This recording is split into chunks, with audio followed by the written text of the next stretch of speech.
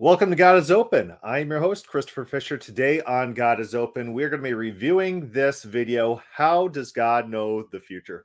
Now, a few people have sent me this video wanting me to review it, and it's pretty interesting. I started watching it a while ago, and, I kind of cut off a little bit. And then it turns out I'm going to be debating one of these guys, this Dan Chapa. And so we might want to actually listen to his views to see what he thinks about this topic, this very important topic. How does God know the future? Do I have any expectations that they're actually going to answer the question at hand? I do not have any expectations of that. But we will listen and hear to see what they have to say. All right, Dan Chapa and Turretin fan. I don't know. Maybe that's a reference to something. I don't know.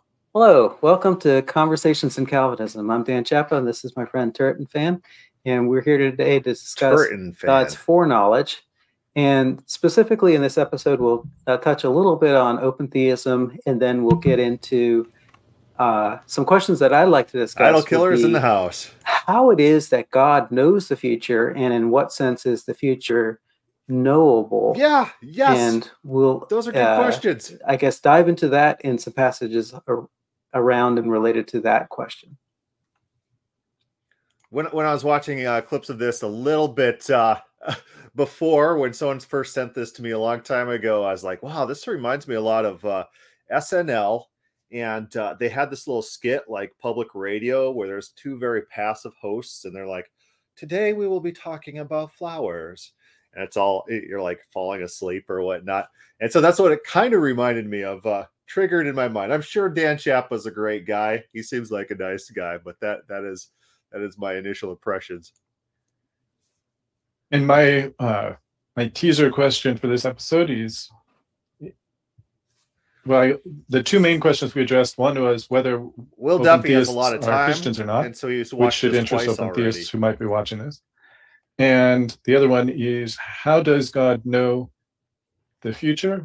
Does it depend in its final analysis, does it depend on God or something else? So I encourage you to listen attentively. If you have questions, reach out to us. We'd love to answer questions. Is that the real Will Duffy? I made a fake Will Duffy account to comment on my own videos. Hey, Turretin fan, how's it going?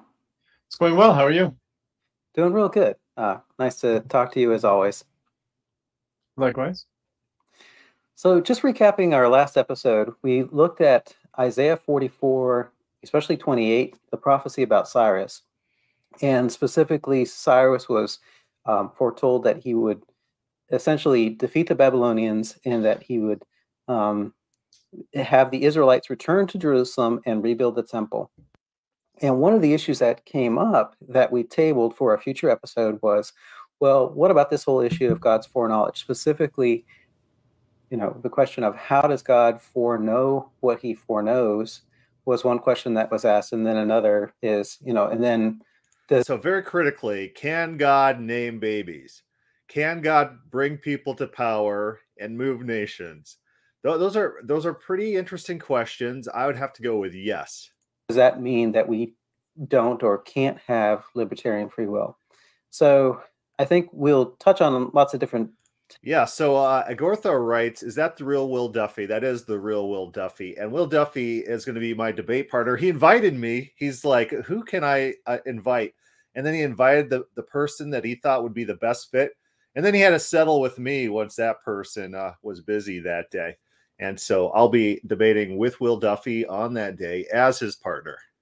Text in this discussion, but it's not specifically about one text, and it's more the general concept of God's foreknowledge and that sort of thing. So does that match your understanding? Does that sound like what we're here to discuss today? Yes, we can discuss that today. Okay. So I will start us out here. So, I think the first thing to do would be to set aside set some parameters for this discussion. So I'm not an open theist. So in some sense, if you want to make an argument, well, Dan, you really should be. Okay, that's fine. But I'm not. When I read the scriptures, especially passages like this one about Cyrus, or let's say the prophecies about the apostles, like Judas's betrayal or Peter's denial, or various things like that, and there's hundreds of them throughout Scripture. It's quite clear to me that God knows the future, and He knows it in exhaustive detail. And there's passages that talk about God's foreknowledge and that sort of thing, and that His understanding is infinite.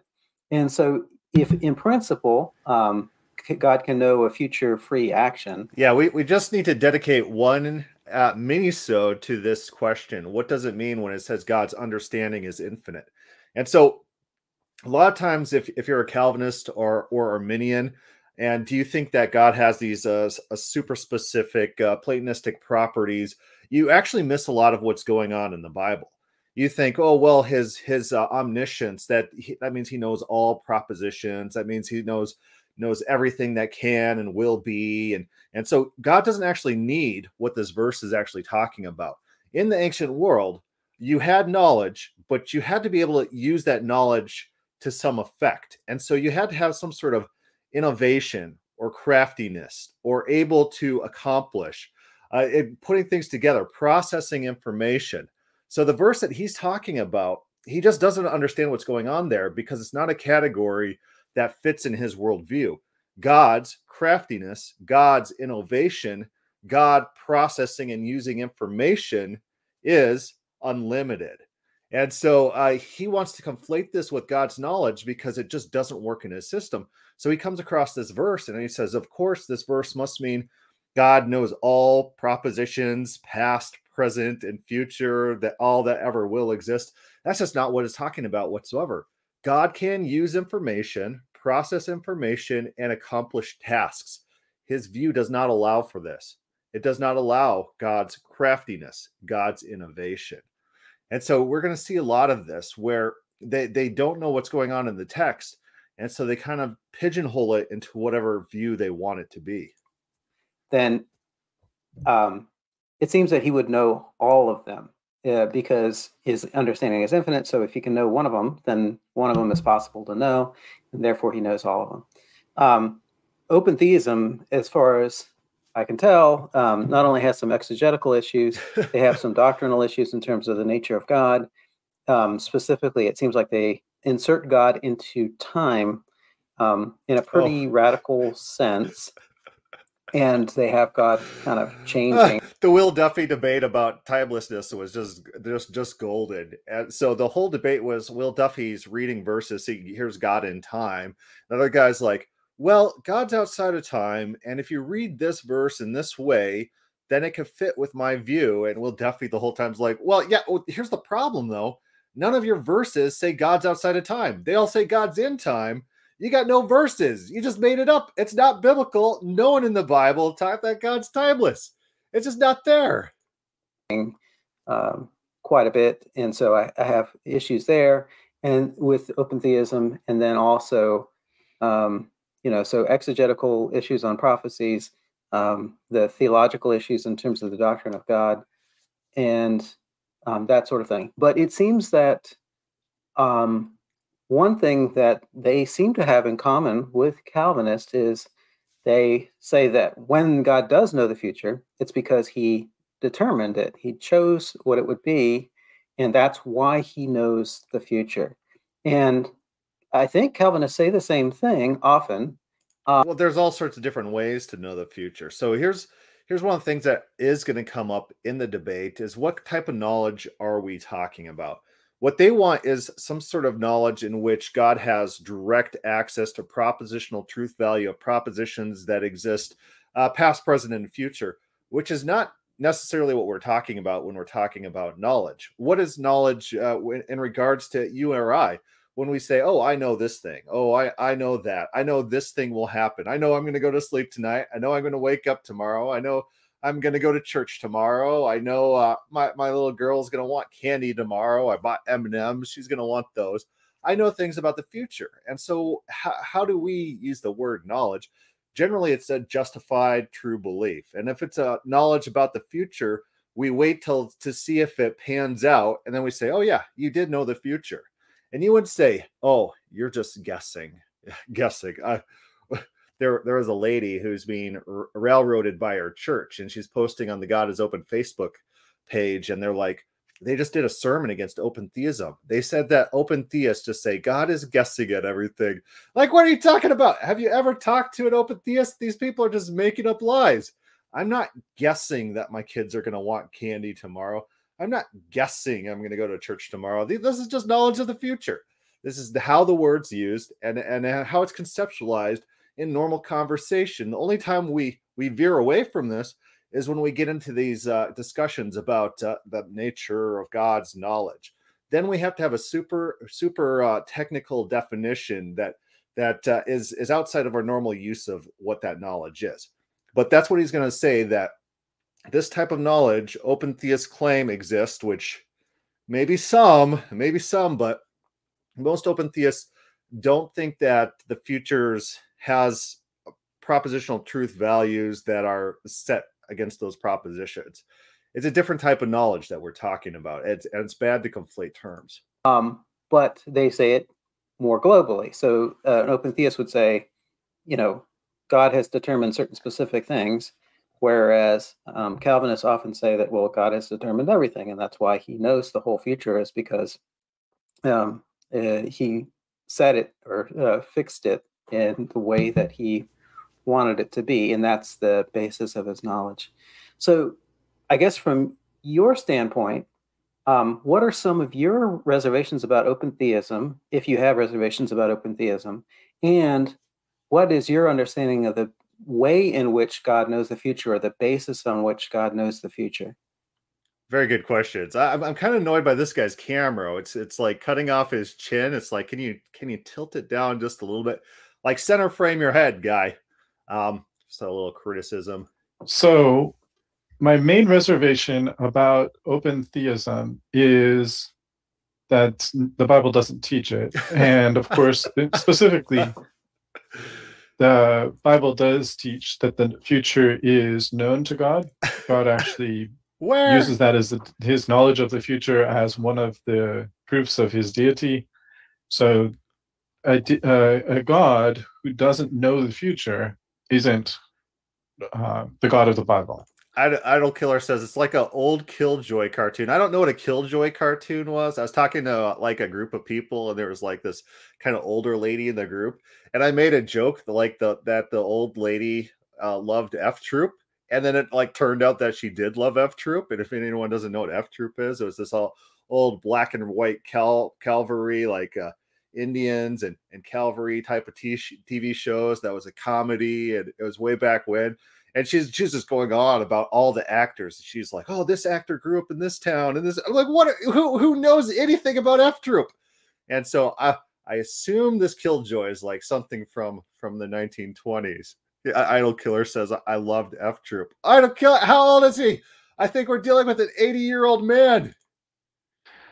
And whether that means that we should then say that people who hold to open theism are unsaved or not, I'm certainly open to the idea that someone could be very, very confused about who God is and just have a maybe a misunderstanding about something. I'm open. But if the person has read the scriptures, seen the, I'm open to the idea that Calvinists are just kind of they have very, very low IQ.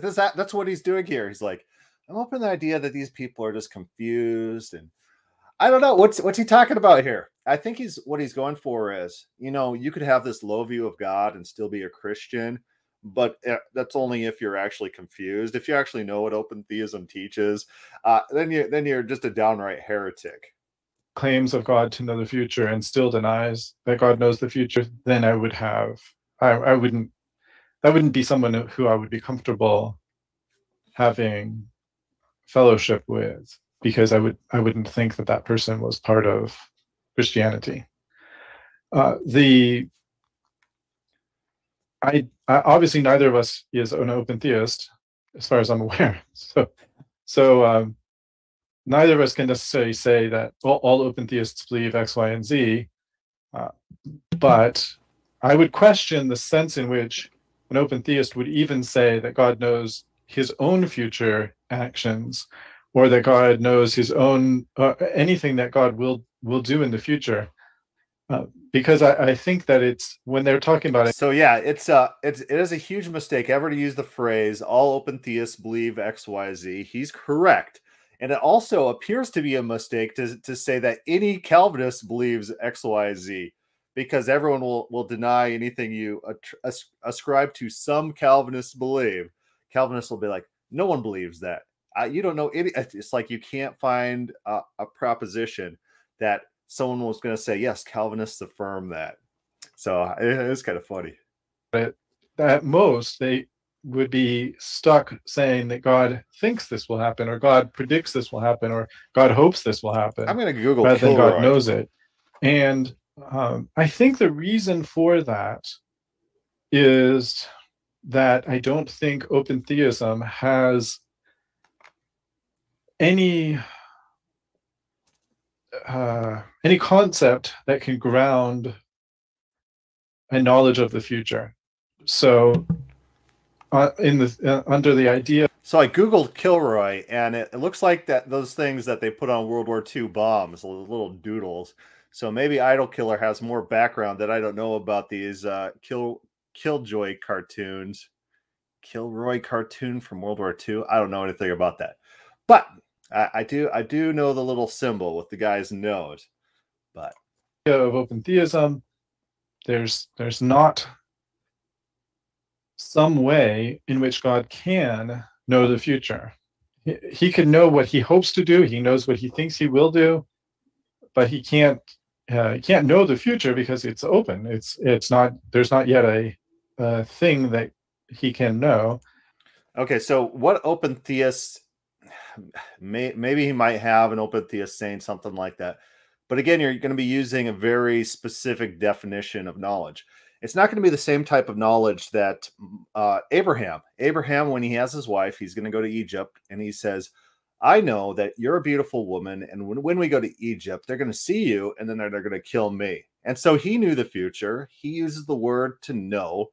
This is the word for knowledge, and that just is a common use of that word, what that word means. And so open theists are going to say, yes, God can know the future in a similar way, and God has access to much more information than Abraham. Abraham's able to know the future. How much more so God? God has power at his command. He has insight. He has wisdom. He has a ton of knowledge that he could command. And so in that way, God can know the future. And I think that it's hard for any view of free will that's intended to suggest that the future isn't determined in some sense runs into that same problem. This guy's talking pretty and I think slowly. that ideas maybe I could speed this up. If there's no determined future, then how can it be said that God knows it if it's not determined? And if it's on the other hand, if it is known, how could it be known unless it's also determined that it will happen? Now, of course. So here's something to think about. In Jeremiah 18, God says, I won't do what I thought I was going to do. So God can have knowledge of the future, and that knowledge doesn't have to materialize. And it's not like the Godhead is undone and, oh, God knew something that turned out to be false or something like that. That's not how it works. God, it's part of God's character is God's repentance. God changing his mind based on actions of individuals. And that takes primacy over God's words or God's thoughts always materializing. That's secondary to responding to human action, responding in kind, God being a God of justice, God being a God of mercy. Of course, the term determined can be a little bit potentially confusing, and I know we're going to talk about that another time. But here. The problem is, if there's an uncertainty or an indefiniteness to the future, then the indefiniteness could be known. So, to try to give you an analogy, rolling a fair die has a 1 in 6 chance of rolling a 1, 2, and so forth up to 6. And if you know that it's a fair die, you can know that the outcome will be between 1 and 6, not more than 6, not less than 1. And then there's some remote chance that when you roll, the die will be destroyed, removed from the area before it can finish rolling, or land on an edge or a corner. So you have these, like, there's other options as well. But generally speaking, you can know that it'll be one of those 6 options. And you can know that if you roll it a lot of times, based on your understanding of the way physics works, you can understand that on average, it's going to randomly be 1 through 6, 1/6 of the time. But as far as what it will be on your next roll, you don't know. That's the whole point of a fair die, is that from your standpoint, it's random, it's indeterminate. So if God only knows the possibilities, he only knows what could be, and not what will be, then God doesn't know what will be. Whereas if God knows what will be, treating the future as uncertain or indeterminate is sort of paradoxical at best. Then there was a related question that came up, I believe, last time, which was this idea of the kind of paradox of circularity, where God is making his plans based on knowing the future, but then his plans at least have some influence on the future. Even on open theism, his plans have an influence on the future, but based on any foreknowledge view, his plans are one of the causes of at least part of the future. So there's this weird thing where somehow he's determining what he will do based on seeing what he'll do, and that doesn't make much sense at all. So based on seeing what he will do, yeah, we don't actually get that mechanism that he just described, that God sees what he will do in the future. Instead, prophecy, the purpose of prophecy is to fail. It's to warn people here and now what God's plans are based on current circumstances, and people have the option to change their plans, change their ways, repent, and turn to God. As we see in Nineveh, he says 40 days you're going to be overthrown. They repent. He sees that they've repented, and he himself repents. And Jonah gets all mad. He says, I know you're a God of repentance. That's why I didn't want to come here. I didn't want to warn these people. I didn't want to give these guys a chance. I wanted them all dead. But I knew, God, that you're merciful and you're going to repent. You're going to change your mind. I didn't want to do this. I didn't want to do this. But that's who God is. God is acting in the here and now based on current circumstances. He's processing this data. He has plans for the future. Yeah. And some of those plans are not going to be thwarted. If God wants to make Jesus born at a certain place at a certain time, that's his prerogative. If he wants to call the apocalypse at a certain place, certain time, those are his prerogatives. He doesn't have to see his future actions in order to know what he is going to do in the future. That's not how these things work. Okay, so I guess let me start here, because there was a lot there. So Let me start with the I think the most important question is, I think you brought up, was, are open theists Christian or saved or something like that? And we may just have to agree to disagree here. I mean, I think of open theists as brothers in Christ.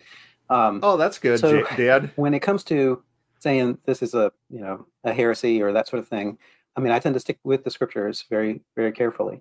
There are certain things that the Bible says you have to believe these things to be saved, or you can't believe them and be a Christian. So, like, for example, in 1 John it says, you have to, anyone that denies that Jesus came in the flesh, is unsaved, right? So, that's definitely a heresy, because the scripture absolutely declares it, that you can't believe that and be a Christian. On the flip side, there's many things you have to believe. You have to believe in the Lord Jesus Christ and his death, burial, and resurrection, and his divinity, and those sorts of things. And so those are things that are necessary to be believed. And then from there, of course, then it's a matter of mostly about commitment to Christ and his lordship, and submitting to his authority, and that sort of thing. And everyone has sins in their lives. I have sin in my life that I am constantly seeking forgiveness for. I also have theological errors. Everyone has theological errors, and we're supposed to continue our whole lives trying to be more like Christ. And everyone is at some different point in that path. Dad seems like such a nice guy. He seems like such a nice guy. So in the essentials, we're supposed to have unity and believe those things that the Bible explicitly says you need to believe these to be saved, and you can't believe those things and still be a Christian. So those are important. And I'm not saying that open theism isn't an important issue. It is, and especially to me when it gets into the some of the divine attributes. I mean, that's really important stuff. But no one knows God. Right now we see through a glass dimly, then face to face. So to some extent. that's just something that we're all. Yeah, we'll see if Dan's reasonable. I do like that when he's talking, you can see his facial expressions, and he's very genuine. You see him accessing like a deep memory. You see his eyes kind of go up and kind of like look upwards when he's accessing these thoughts. So what does it take? He's thinking it out. You can watch him think this out. What does it take to be a Christian? And he's processing it as he's talking. So he's not just like repeating slogans. He's actually giving intellectual thought to the things that he's saying. Learning. We're supposed to be making progress in our sanctification and walk and theology and all those sorts of things. So, I mean, that's probably the most important thing, I guess, or at least from my standpoint. I can touch on other things that you said. In fact, I'd like to, but did you have any further comments on that specific point? I do agree that we need to limit it to the essentials. It's just, and it is a difficult judgment call of whether the omniscience of God is a sufficiently essential aspect of Christianity. But my current conclusion is that I think that it is sufficiently central, that it's sufficiently clearly stated in Scripture that I personally wouldn't accept somebody who rejects that God knows the future as a brother in Christ. I wouldn't have communion with that person if I could, assuming I can avoid it. Perhaps I wouldn't even know unless someone told me. But it's such a big loss to me. Anyway, I would purposely not have communion with such a person, because I think that it's not just a serious error, but it is a heresy. However, I don't think that everyone else has to agree with me in order to be a brother. So in other words, I don't think the identification of open theism as heresy is itself an essential doctrine. So that's why you and I could still, we would still be, in the same communion potentially, if everything else we're lining up, because I don't view the identification of open theism as heresy as an essential thing. So there are people who do that kind of like meta heresy claiming, like, it's one thing if you don't identify X heresy, it's not enough to not be a heretic of this particular kind, but if you accept those heretics as Christians, you are a heretic too. And there's a kind of this, I associate with the outside the camp movement, which was a smaller and smaller movement as they kind of find more and more people who are Calvinists who are willing to accept non-Calvinists, or maybe not completely non-Calvinist, but some kind of Amyraldian as a Christian. And then this group just keep narrowing itself down, because if you're a Calvinist but you accept our Amyraldians, we're kind of Calvinists as Christians, then they will kick you out too. And then a question, I guess, is if you don't kick out the people who kick out the people who are Amyraldians, is that, what does that do with you? And so they're pretty soon this like making everything essential. Yeah, salvation inception. I think it's pretty funny that a lot of people are like, you have to believe these certain doctrines to be saved, and also in addition to that, you have to believe that those certain doctrines are the salvific doctrines and nothing else. And so it's like you have to not only believe those certain things, you have to believe that those things. It keeps going down the rabbit hole. But they are correct in this. I don't know what they're doing here. We're at like 17 minutes and we haven't gotten very far. It just runs into a wall. So anyway, I think that wraps up that point, unless there's something else you wanted to say about it. No, okay, thanks. We can move to the next. So now one topic you brought up, which I'd like to potentially table for a future episode, is the whole idea of how God's foreknowledge works with his providence. So it is somewhat of a grandfather paradox, like you said, on what I'd call simple foreknowledge. When you get into middle knowledge, it's quite different, because there God knows what somebody would do, and that does seem quite providentially useful. But that comes with its own questions, which we can ask for a different. Yeah, when you start talking about paradoxes, that's when your red flag should start shooting up. It's like, oh, you believe something that's mutually exclusive, two propositions that are mutually exclusive of each other, and they'll usually call it something like antinomy or a paradox, or they'll appeal. It's like, oh, God's ways are higher than ours, therefore these contradictory things that I claim are in the Bible just are in the Bible, and don't question them. I'm not going to debate these things. Those things just are in the Bible, but they work together. There's some sort of paradox that's resolved somewhere, because God could just resolve paradoxes. Okay, so maybe the point I'd like to focus in on is I think there's probably two big questions here. One is the question of, well, how does God know the future? And then the second question would be, if he does, then does that mean that it's not free in a libertarian sense? And that's plenty to go on for an episode. So let's start with the question of how God knows the future. Yeah. And I want to see if I can clarify. So my own position is, I don't know how God knows the future. And in some sense, I would just say because he's God. And I would add to that, or I want to ask you a question to clarify. So is your view that Calvinism has an explanatory advantage that Arminianism, let's say, does not have because it has a model of how God knows the future? Or do you take it one step further and say it is impossible that God know the future unless he determines it? Oh, so here's the whole podcast is, how does God know the future? And he just said he doesn't know. He doesn't know. Okay. A classical omniscience. Let's go through the attributes of classical omniscience. Number one, it has to be ungenerated. It can't be generated from a different source other than God, because then that makes God subservient to those other things. Those other things have to pre-exist God. God's knowledge has to be independent and ungenerated. Also has to be innate. So it can't be something that God acquires from outside himself, from the secondary sources, the tertiary sources, anything like that. It has to come from within God, or else God's not omniscient. It would be a gained knowledge, a knowledge that's dependent on a creation outside of himself. It has to be non-discursive. And so if God has thought patterns, if God thinks about things and processes information, all that is open theism. That's a changing knowledge set within God. Remember when Moses is in front of God in Exodus 32 and lists out a list of reasons why God should not destroy Israel.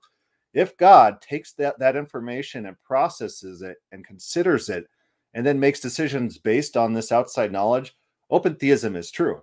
God's knowledge changes. Some open theists don't like this. I was attacked in the God is Open Facebook page by certain individuals when I said that Moses changed God's mind, because what does that suggest to some open theists? That God does not have all propositional knowledge at the forefront of his mind in the present, that God's knowledge is scattered, not scattered necessarily, but God has priority of knowledge. Some things can be put in the back of his mind, like when God says he's going to remember your sins no more. It does seem like that God can do that, and that God doesn't have to have all knowledge at the forefront of his mind at all times. People are remembered to God, and God remembered Noah during the flood. God's mind is described as working like this, something that we're very familiar with. It's not this innate knowledge that is really needed for classical omniscience. And so what else do we need? We need it to be eternal. Again, it can't be generated. It has to include all propositions. It can't be changing as new propositions come into existence. That means God's learning. That would violate what they mean by omniscience. And it has to include all propositions. And those propositions can't be falsifiable. Like, I can know the future. Abraham says that I know that you're a beautiful woman. If I go to Egypt, they're going to kill me and then marry you. And so then they take precautions. What he knows does not occur. It's falsified. Abraham knows something that does not happen. And that's the normal usage of the word knowledge. Conditions changed, and so your knowledge kind of changes. You know things that don't materialize. So God's knowledge can't be like that. God can't know propositions which are false or which turn out to be false in this view, because then, of course, God is learning. God is changing his knowledge set. And so Dan Chapa, in preparation for maybe his debate on open theism, probably should do a little research on classical theism, because that's the crux of the debate. Does God learn? If God learns, if God thinks, if God processes information, if God gains information from outside of himself, any single one of these things on its own means open theism is true. Because those are two slightly different claims. Like, one is basically there's some contradiction in saying that God knows future free acts in a libertarian sense. And then the other claim is a more modest claim, which is Calvinism is in a better situation overall because it has a clear answer, whereas Arminianism does not. Does that distinction make any sense? And if so, do you have any thoughts on which you're claiming at this point? What I'm saying, I would say that the explanatory power aspect is really secondary. So what are you saying? There are many things that have, explanatory power or explanatory use or something like that. That doesn't establish the truth of the matter. Simply because something is an easier explanation or a simpler explanation, that doesn't mean it's right or true. Okay. It's one of the weaknesses of kind of converting speculation into dogma is, saying, well, if this is true, then that would explain X, Y, and Z, and there's no other real alternative that provides a nice, easy explanation of those things. I get, as long as someone is willing to say, and I'm just holding this as tenuous, not holding it as a dogma, not holding it as though it's the truth, but just kind of tenuously holding out my theory, then I suppose that's fine. And I'll give you an example where I think that type of way of looking at things works, and that might be, for example, there's, I think, 2 different passages that talk about the cursing of the fig tree, and one of them appears to be taking place right before Jesus drives people out of the temple, and one appears to be right after Jesus drives the people out of the temple. And whether your theory is that although they both seem to be chronological, and it seems to have one has a different order than the other, that one of them isn't chronological, and that's just a misinterpretation, and therefore one of them just is in the reverse chronological order, or whether one says it's quite possible Jesus just cursed the fig tree twice. Those are 2 different explanations.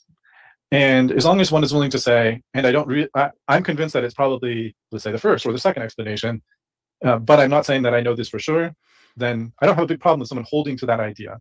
The same way when, I think it's in, I want to say in Hebrews, there's some reference to. So the problem with what he's saying here is he's saying there might be multiple ways of getting to this omniscience, how God knows what he knows.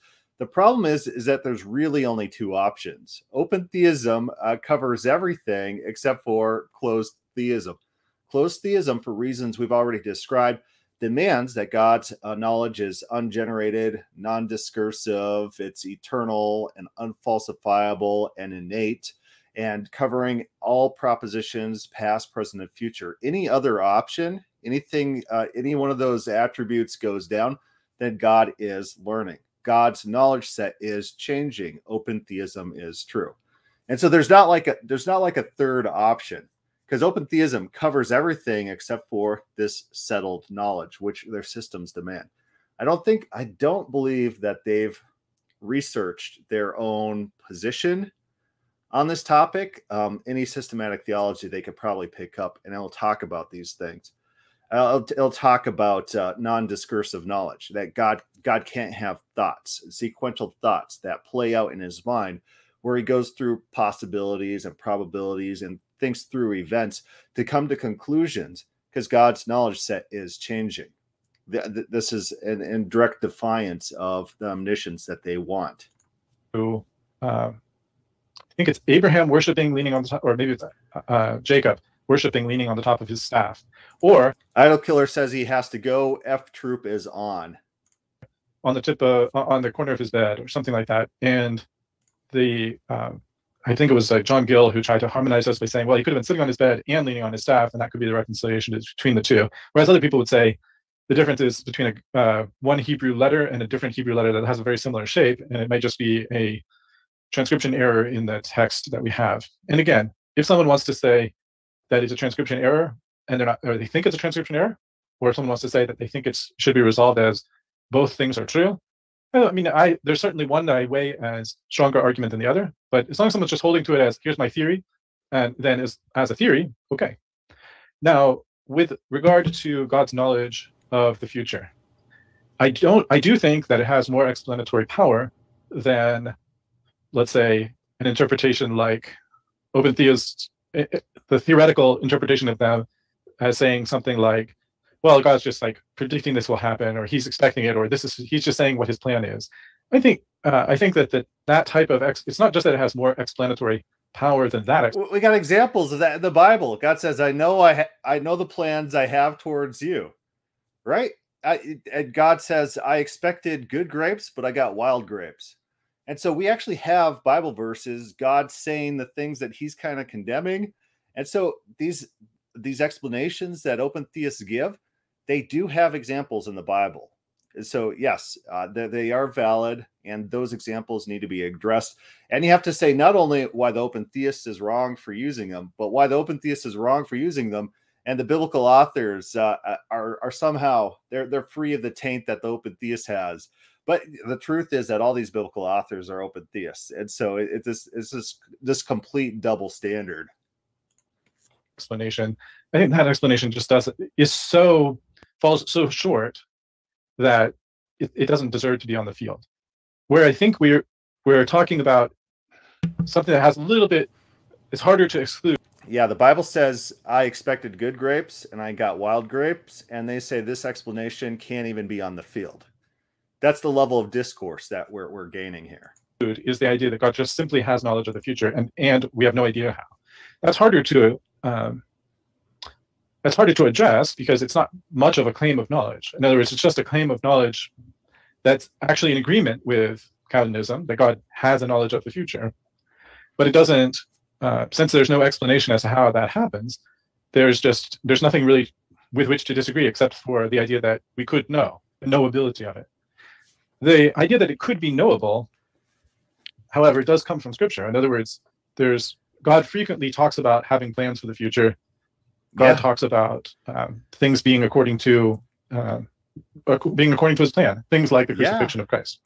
So the idea that God, that he has, one of the key verses would be, known unto God are all his works from the beginning of the world. That's from Acts 15 and verse 18. Oh, this is beautiful. And of course, although it says all his works, I do think it probably in context would need to think about it in terms of his works related to salvation, and perhaps even maybe limited to Jesus' earthly ministry in this point. But nevertheless, there are that general principle that's being announced there does seem to be applicable as well to God, all of God's works, not just the ones that relate specifically to the incarnation and the death, burial, and resurrection of Jesus. Okay, so watch this. They are quoting Acts, Acts 3:17.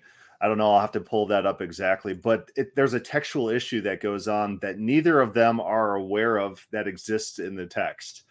And so let's go pull that up, and we'll kind of let them talk, and then we'll see their confusion over what's going on here. Because they include verse 17, that the residue of men might seek after the Lord, and all the Gentiles upon whom my name is called, says the Lord, who does all these things, known unto God are all his works from the beginning of the world. So if that's the case, then we're talking about not just the incarnation itself, but we're actually talking about we're talking about everything, everything that pertains to salvation of these.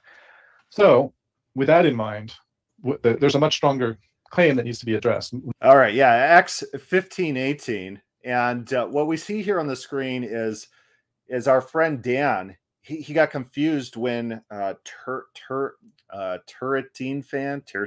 I don't know. I still don't know what a Turrentine is, or maybe it's like a Tarantino, Quentin Tarantino. I probably am just making that up. But he read Acts 15:18, but he's reading from translations that are based off of the majority text or the Byzantine text. And so there's different versions of this verse.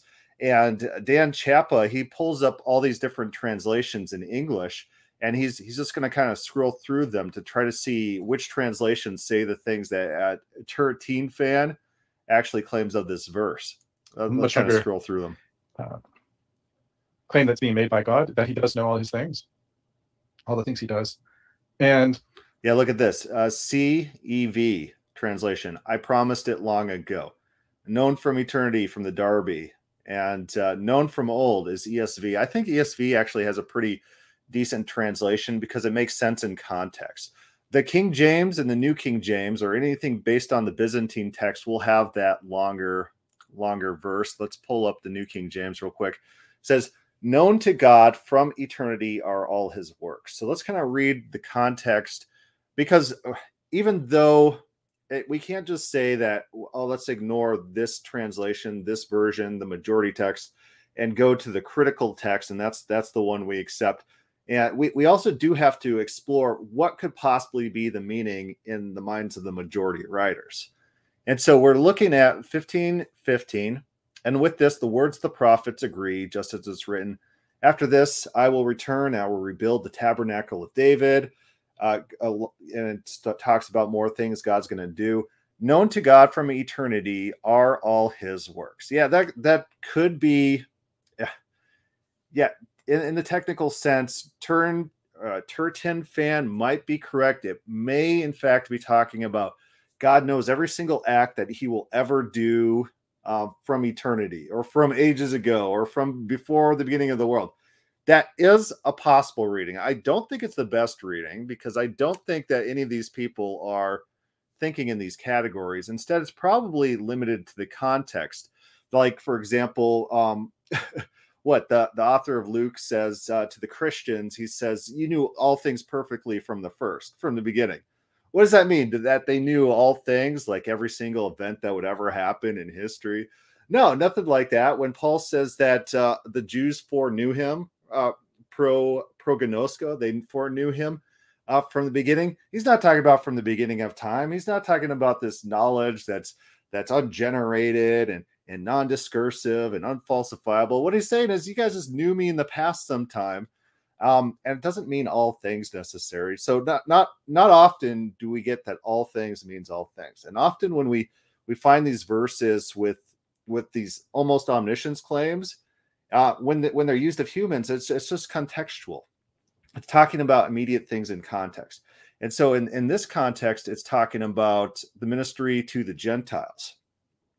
And it says, known to God from eternity are all his works. God plans to bring the Gentiles in. And this is probably what the majority writers are thinking when they transcribe this verse from copy to copy. The ESV is probably more correct. Contextually, it makes more sense that it says, and the remnant of mankind may seek the Lord, and all the Gentiles who are called by my name, says the Lord, who makes these things known from old. God tells us what he's going to do before he does it. This is the story of the Bible. That's the story of Isaiah 40 through 48. God says what he's going to do, and then God does it. When God's going to do a new thing, he tells people about that new thing, and then he does that new thing. It's not this eternal decree into the nothingness, anything like that. God tells people the things that he's going to do. And I think that's reiterating this very common biblical point that we see throughout history. And I don't think that the New King James or the King James is saying something materially different. You could read it that way, but it's probably not what's going on there.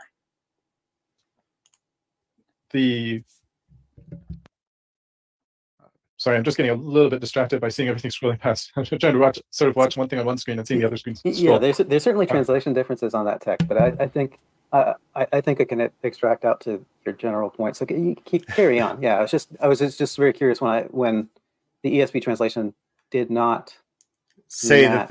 If exactly what you were saying. If your material point that you're staking all your claims on is like only in like one translation, it's probably not a good point. And the other thing you got to understand is Greek and Hebrew especially is very, there's a lot of play that can happen with these words. And so for example, the Matt Slick debate where he's talking about God controls outcomes, and the NIV, I think I quoted them. I'm going to have to pull up this exact example at some point, but you know, there's alternative other translations. And when I asked Matt Slick what was wrong, why is his translation correct and the NIV translation incorrect, he didn't have an answer for us. He just needed a proof text, and there was a certain version that said his proof text in the way he wanted it, and it was just a blanket denial of any other way of reading that verse. It's probably not a good proof text if there's legitimate other ways to understand that verse. It doesn't prove anything. It's just a talking point text at that point. Okay, but that's fine. That's fine. Carry on. So anyhow, in terms of the logic of things, it's certainly very easy to understand that if God has decided in advance everything that will happen, then he knows what will happen based on that decision of what will happen.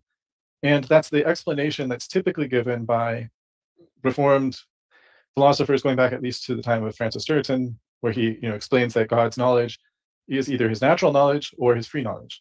The natural knowledge would be his knowledge of things in their nature, so that the idea is this is not the idea of things that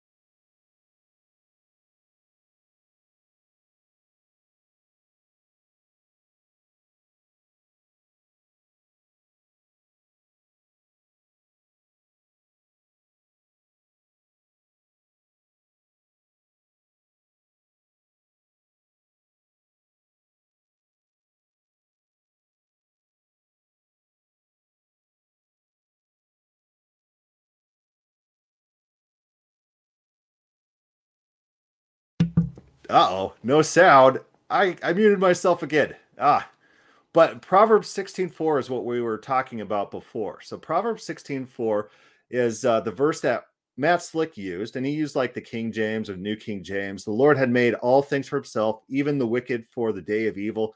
And I pointed out to him, well, there's other versions. The NIV translates that same verse because the Hebrew and the Greek texts are historically very, very pliable texts. There's different meanings that you could tease out, different ways of translating the exact same verse. And so the NIV does with this verse. It says, the Lord works out everything to its proper end, even the wicked for the day of disaster. The Lord works out everything to its proper end, even the wicked for the day of disaster. And that seems like this is in the book of Proverbs, and the Proverbs is giving people practical living tips. And so that makes a lot more sense for the meaning of that Proverbs. It doesn't make too much sense what Matt Slick was trying to use that verse for, that God just makes wicked people to destroy them, as if that's useful knowledge to the people reading. No, but it does illustrate the point that if you have a proof text, there can't be like other renditions of that proof text that don't say your point, that says an alternative point that undermines what you're trying to get at. It's not a proof text at that point. It's just a talking point. We don't want talking points. We want proof text. And proof texts are really determined by context. The context has to reinforce the meaning that you want in that proof text, or the meaning that you're arguing for in that proof text. And there can't be an alternative, legitimate other reading, or else it doesn't actually prove what you're trying to prove. That he would create. But instead, things like that a triangle is three-sided, or that a bachelor is an unmarried person, definitions, things like that, things that just are the way that they are, and God's knowledge of his knowledge of everything else is free knowledge, because everything else is the way it is, because God has decided that it will be that way. And God, and then there's you can talk about the area of what God could do. And that's all that would follow as well within the nature of God, because that's God knowing himself. He knows, because he knows himself, he knows what he could make. And that would include the things that he could make in terms of human beings, free creatures, in terms of inanimate objects, and so on and so forth. So there's two areas of knowledge. It's just an analytical division, but the idea is that God knows everything that happens because he has decided that that's what will happen. And we're taking bets now. How likely is it that we get an answer to the question, how does God know the future, in this discussion? How likely it is that they're going to answer their own topic of their own video? I think the odds are dropping as we're going through this video. The odds are dropping that they're actually going to answer the question, the subject of their video. And there's a nice, basically, there's a nice, understandable way in which that comes. And then we have, like, the flip side is, when it comes to competing, if someone wants to come up with a competing understanding, as opposed to just a pure skepticism of we just don't know. But if someone wants to come up with a competing understanding, I think that's where there haven't really been any entrants into the theological field that provide an adequate explanation. But So anyway, go ahead. Okay. So I think I have two main points of pushback. So let me start with the first. A verse that I thought might be helpful. I think it's from Romans chapter 4. So I'm going to Romans 4. Let's see.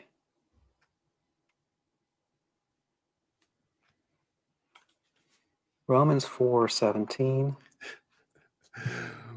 We got 101 odds that they're going to actually answer their own question. So Dan already said he doesn't know. So in Romans 4:17, this in reality could have been like a 5-second video. God quickens the dead, basically resurrects the dead. They could have both popped on here and said, "How does God know the future?" And Dan could have been like, "I don't know," and then Turton fan could have been like, "I don't know either. Thanks for joining us today. Well, we'll catch you next time." And calls those things which are not as though they were.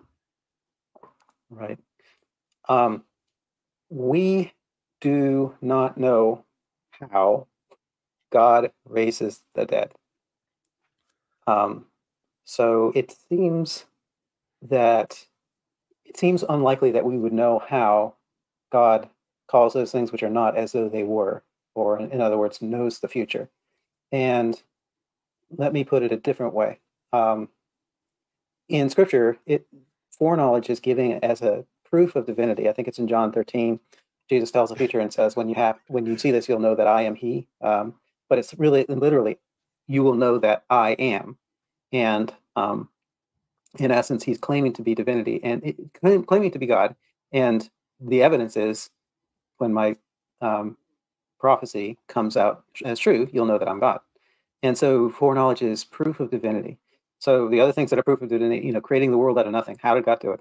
I don't know. I mean, how did he turn water into wine? I don't know. How does he raise the dead? I don't know. The same should. So remember in the Bible that sometimes the false prophets have foreknowledge as well. And so there is a verse in the Bible where it says, don't believe these false prophets when they say things that come up about.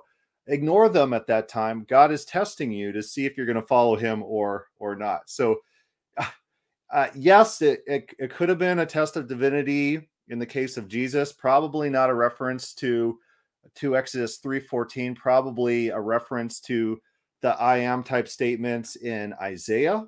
And so it's not like a deity essence or anything like that, or any I am that I am being some sort of pure essence that people like to make it out. But yeah, prophets know the future, and being able to say things that are going to happen, that God's going to do, was a sign that you're affiliated with God. Prophets did it all the time. And the false prophets, when they were able to do it, it was attributed to God's power, but it was attributed to God's power in the sense that God's testing Israel to see if those people, because God's gaining information, he's testing to know people's hearts and how they're going to act. He's testing them to see if they're going to follow those false prophets or not. Follow for how God knows the future. So I guess thoughts on that specific point of if it's proof of divinity, it doesn't seem like it's something that we should expect to know. In this particular case, we know how God gave life to the dead, which is he gave him a son. It wasn't the way that Sarah originally thought God would do it, but it's nevertheless the way that God did it was restoring Sarah's childbearing abilities and having having Abraham. How did God do that? A baby with her. I'm not saying that we can know. Ultimately, I'm not saying either that we can fully explain every detail, nor that we can fully explain every detail of God knowing the future. But because there's, when I tell you that it's because God decided what will be, and God will. All right. So Deuteronomy 13:2, it says, and if a sign or wonder, we'll start at 13:1. If there arises among you a prophet or a dreamer of dreams, and he gives you a sign or a wonder, and the sign or wonder comes to pass of which he spoke to you, saying, let's go after other gods, which you have not known, and let us serve them. You shall not listen to the words of that prophet or that dreamer of dreams, for the Lord your God is testing you to know whether you love the Lord your God with all your heart, with all your soul, and so forth. You shall walk after the Lord your God and fear him. So sometimes false prophets get it right as well. And so, so Jesus is not making a claim to some sort of, omniscience of all future events. And it's not even a really good test to see Jesus's affiliation. It kind of works in the context because his followers know Jesus's character, and they're trying to see if he's affiliated with the divine. And he's writing, he's leading them down a path of moral reformation, down the right way, saying, let's follow Yahweh. And so in that sense, yeah, it probably is, but it's not trying to prove, it's proving affiliation. It's not proving some sort of God attribute, God making property. It is a normal test of a prophet to see if what the prophet says does come true. It's a proof of affiliation. Will bring it about. And then you say, well, how will God bring it about? Well, that's, I mean, we can give you some explanation. I mean, some parts of it are governed by natural law and miracles, right? So there's a natural law and miracles. And now we're right back where we were with God raising people from the dead. So we don't actually have to appeal to ignorance. That's what they're kind of doing here right now. They're like, oh, when God makes things, we don't know how God makes those things. But within the Bible, we actually just read it. God describes the mechanism by which he becomes acquainted with knowledge. That Deuteronomy passage that God is going to test you to know something. Yeah, God is testing to know. That's one of the ways that God acquires knowledge within the Bible. God watches the world to know. That's one of the ways. God does what he says he's going to do. That's another way in Isaiah that God knows the future. God knows because of methodology that's described in the text. It's not a guessing game. We don't have to sit around saying, well, this is very mysterious and we could speculate. We don't have to speculate. It tells us. The Bible tells us how God knows what he knows. It's not guesswork. So this is actually pretty funny. And since I'm going to be interacting with this Dan fellow at some point, it's going to be interesting to see how he actually interacts with these texts that describes God's knowledge, how God gains the knowledge that he does gain. Miracles, to which there's not an easy answer. We can say God, performed a miracle. He set aside the laws of nature.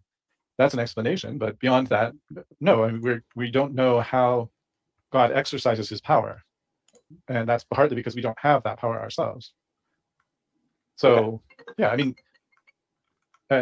certainly the claim is not that there's complete explanatory power, just that there's. How about this? God knows because God sees. Hebrews 4:13. And no creature is hidden from his sight, but all are naked and exposed to the eyes of him to whom we must give account. God knows because God does. Isaiah 46:10. Declaring the end from the beginning and from ancient times, things not yet done, saying, my counsel shall stand, I will accomplish my purpose.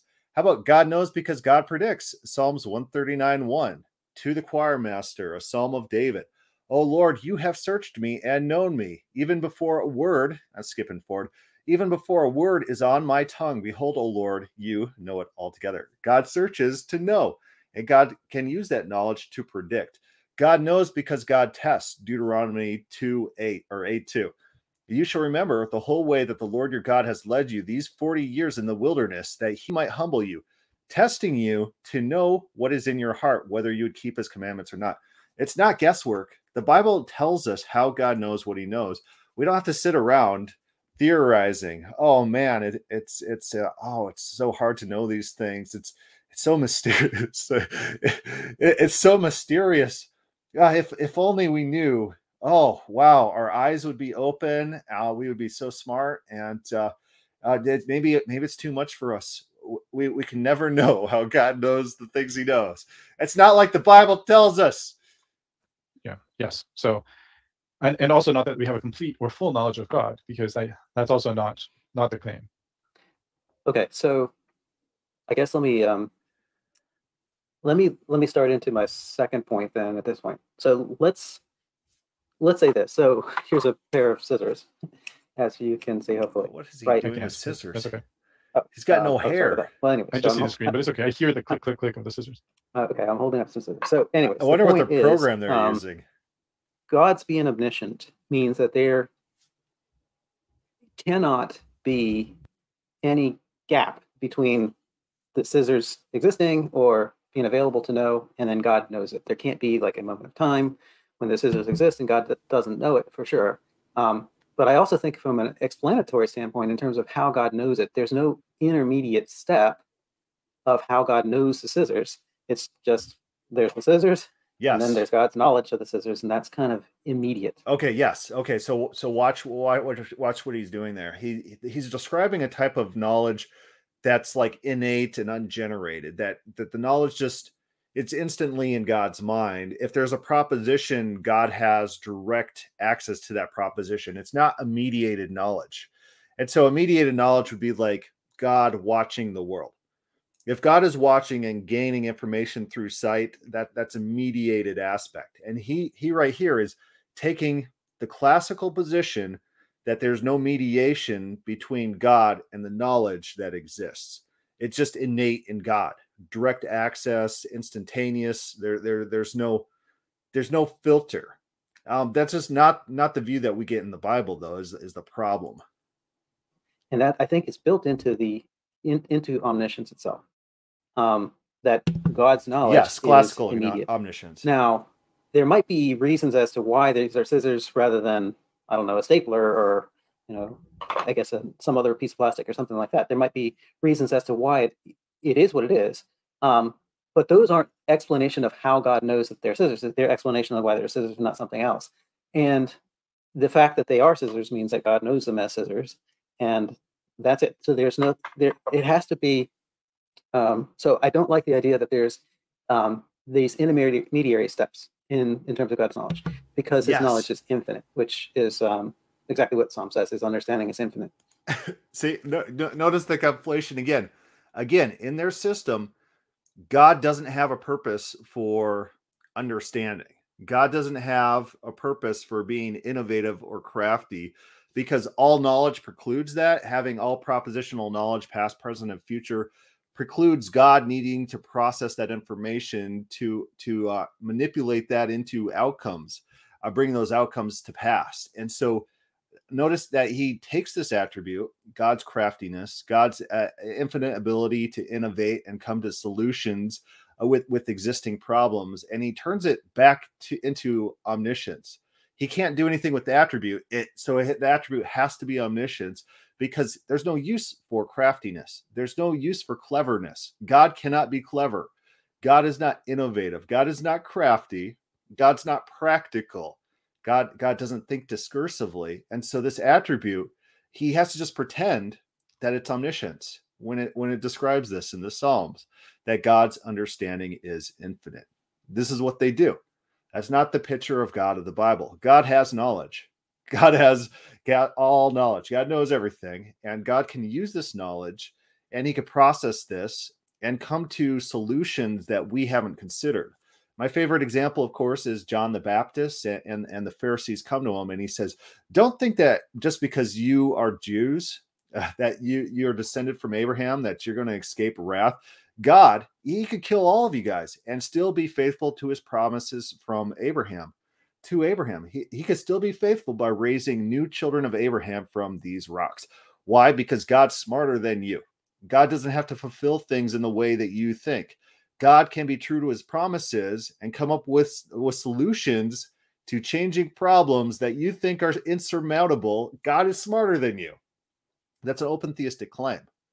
That's not a Calvinistic claim. God can't innovate and come to new conclusions to mitigate current circumstances, to bypass problems that were unforeseen, and to bring his will about despite a changing world. This is an attribute unique to biblical theism, open theism. So which I Psalm?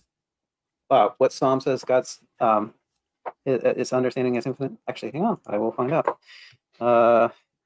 Yeah, the other interesting thing is that the word for infinite, this is a verse used by James Dolezal in his a lot of times James Doziel will actually reference this verse. The word used for infinite is the same amount of the same word infinite for the amount of grain that Joseph collects. Remember, there's going to be a famine in Egypt, and then Joseph collects all this grain. He collects an infinite amount of it. And so Doziel really stretches to try to make this, oh, since this word is used, this is an absolute word. It needs to be taken in this very special philosophical way. It's just a normal word. We should just treat it like a normal word. Yeah, God's really smart. God is really clever. God can innovate. God can do things. God can think. God can think. Open theism is true. Oh, no. Dead air. This is Psalm 147:5, and it says, "Great is our Lord, and mighty in power. His understanding is no limit, is infinite," in the King James, infinite in the new NASB. In a great many translations, it just says his understanding is infinite or has no limit. With the illustration being in verse 4, he tells the number of the stars and calls them all by their names. Yeah, both of those things are discursive. God acting in time, thinking of names and calling them their names, counting. If God counts, open theism is true. So the context of their verses undermine the points that they're trying to make. He's trying to say that this knowledge is just like inherent to God. Like God there's no intermediary steps. And so God doesn't count things. Counting is discursive. There's 1, there's 2, there's like 5 over here. Add them together, you got like 7. I like in Isaiah where God counts the waters in his hand. Yeah, it's the act of creation. God is counting. God is calculating. This is discursive thought. This is discursive knowledge. This precludes classical omniscience. It precludes their idea of God. Their proof texts are proof against their position. Their proof texts are proof of open theism. You just read what's going on. Again, in this verse, they want understanding. They want it to be omniscience because they have no use for God's understanding. They can't do anything with it. It doesn't make sense in what they're trying to do. So let's go to this Psalms 147:5. We'll take a look how this word is used elsewhere. We'll kind of let them talk in the meantime. Right. I'm not sure how you go from the scope of God's knowledge being infinite to the manner of God's knowledge being a particular way out of some other, but because if it's infinite, there's no gaps. There can't be any delay. All right. So Exodus 31:3, I have filled him with the Spirit of God in wisdom and in understanding and in knowledge and in all manner of workmanship. Understanding is the word being used here. And so it's different than the knowledge. It's not the knowledge. It's something different than that. My mouth shall speak of wisdom, and the mediation of my heart shall be of understanding. He said, how about this one? Psalms 78:72. So he fed them according to the integrity of his heart and guided them by the skillfulness of his hands. It's skillfulness. The word is about being able to do something practically achieve things. And they need this to be about omniscience because God can't be practical. God can't do things. There's no room for any delay in terms of something is knowable and God knows it. The fact that it's knowable means that God knows it, because otherwise his knowledge isn't infinite. The fact that something is knowable means that God knows it. It doesn't say how God knows it, though. Oh, well, no, it doesn't say how. I guess other than you can say through his omniscience, which isn't a full explanation, but his omniscience being infinite knowledge means that it is immediate. There's no room for a step in between something is knowable and then God knows it. As soon as it's knowable, he knows it. So then let's apply that principle, I suppose, to the future. What makes the future knowable? Interesting. So, right. So that's where I come back and ask the question which I asked. Are you saying that it is impossible that the future is knowable? I'm saying that the future is knowable. Okay. Okay. And so is there a future to know? Is it Not yet. The future is not yet there to be known. So right now, today, the future isn't knowable? No, that's not what I said. I said the future is knowable, but the future isn't existent yet. Okay. So yeah, just watch Dan Chapa, his thought process, and think these things out. He looks like an honest individual who's honestly trying to think through these things and give answers. It might not be the most charismatic thing to kind of pause and think through things on the screen and access your deep memory to kind of get things rolling, but he does it and I do like it. He does seem to be an intelligent individual and a thoughtful individual. So I agree that the future isn't existent yet, but today is the future knowable? Yes, by God. Then God knows it. And to us, interestingly. Interesting. So I could go down that rabbit trail a little bit, but please do a little bit at least. A little bit? Okay. Yeah, Jeff writes, counting has to be discursive, otherwise it's not counting. Yeah, if God counts, open theism is true. If God thinks, open theism is true. If God watches, then open theism is true. If God receives prayer, responds to prayer, open theism is true. If God gains from outside himself or interacts with people, open theism is true. This is the entire Bible. The entire Bible says open theism is true.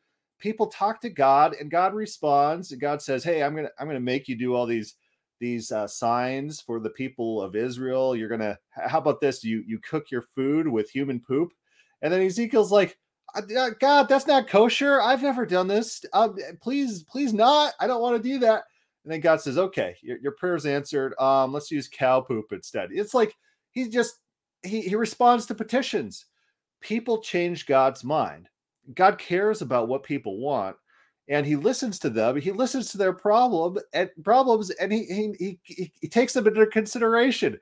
A lot of times the Calvinists, they want to be like, oh, God doesn't take anyone's well-being under consideration because that would degrade God. He's going to be accepting someone else over himself, and it's not like maximizing his glory. But God in the Bible cares about people. God in the Bible cares if we're happy or if we're sad, if we have prosperity, if we're lonely, if we're sad, if we're poor, if we're miserable, if our enemies are surrounding us. He cares about us. That's the story of the Bible. God takes input from outside himself. God is not the highest value in the God hierarchy. There are human considerations that sometimes preempt divine considerations. So do the thought experiment. So let's say, I go, I have a time machine. And all right. And I go back in time, right? Well, now I know the future, right? Because I know the things that have happened up to this point. Okay. Well, all right. Okay, I didn't realize the rabbit trail involved time machines, but okay, go ahead. Well, I mean, so I think what I'd say is like, okay, well, even more simply, I could say that, okay, yesterday I thought, it will rain today. And so that's the thing about free will. If free will actually exists, then it has to function a little bit like randomness. And so these movies like Groundhog Day, where you could go back in time, then everything's going to go exactly the same way every single time, except for Bill Murray is the one variable that could change things, but otherwise everything acts exactly the same. That's going off of what Dan Chapa is describing right here, as if we're not free will actors. We don't actually have free will. We are input-output robots based on all the settings during that day's start. We will progress and do the exact same things time after time. And so this is a view of time travel. Time travel, of course, is nonsense, but it's a view that I would also reject. I wouldn't think that, given free will, the movie Groundhog's Day would not proceed like it does in that movie. Today, I could say that belief was false because it did not rain today, right? So in some sense, we can assign a truth or false value to our past beliefs based on what actually happens. and what we now know. So Preach the Word says, Calvinists treat open theism texts like oneness Pentecostals treat deity texts. They both say God is play acting. Yeah, I'm not too familiar with oneness Pentecostals. I'll have to look them up and see what all they believe. Does that make sense? I'm distinguishing between two things. One thing is having an educated guess about the future. Like Jesus talks about where, you see red at night and you realize that tomorrow, or I forget what it was exactly, but he said, look, you guys know the signs of the times. You see some, this meteorological formation. Oh, God's going to say that we can know the future? Oh, maybe the definition of knowledge is not the one that you guys are using in this conversation. Maybe it's the normal definition of knowledge that's used throughout the Bible that we're familiar with in our daily conversations. Maybe that's the definition of knowledge we should be using for this conversation rather than this philosophical definition.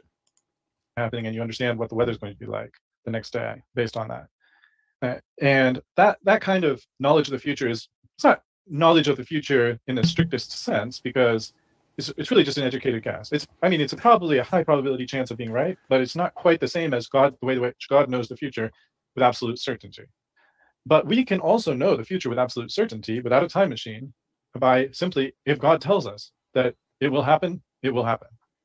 It's not necessary for us to do a time machine or make an educated guess. We can actually have knowledge of the future that doesn't exist yet, simply because God tells us. Now, that's not how God knows. Yeah, the problem with that, though, is that we can't actually have Cartesian certainty on the truths that we know, because everything we experience and understand is mediated through these third parties, through sound effects in the air, through sight, and we can't always be dead. We can't put a dead certainty in all those things. And so, for example, the Prophet Muhammad, he claims to have met God, and I think he's just hallucinating. And so let's go with the hallucination theory. You might think that you're talking to God. You might be completely convinced in your mind, but it could be a complete fabrication.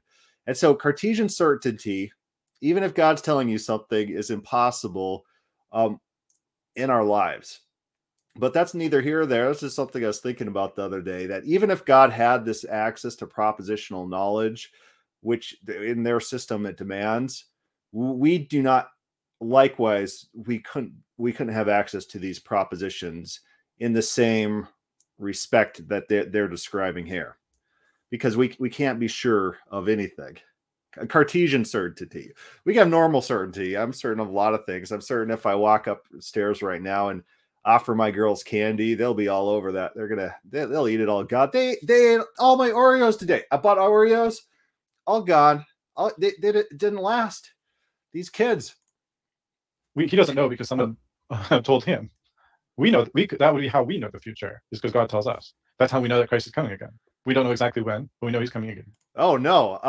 Preach the Word says, oneness Pentecostals believe Jesus is God, the Father. So anytime Jesus prayed to the Father, he is really praying to himself.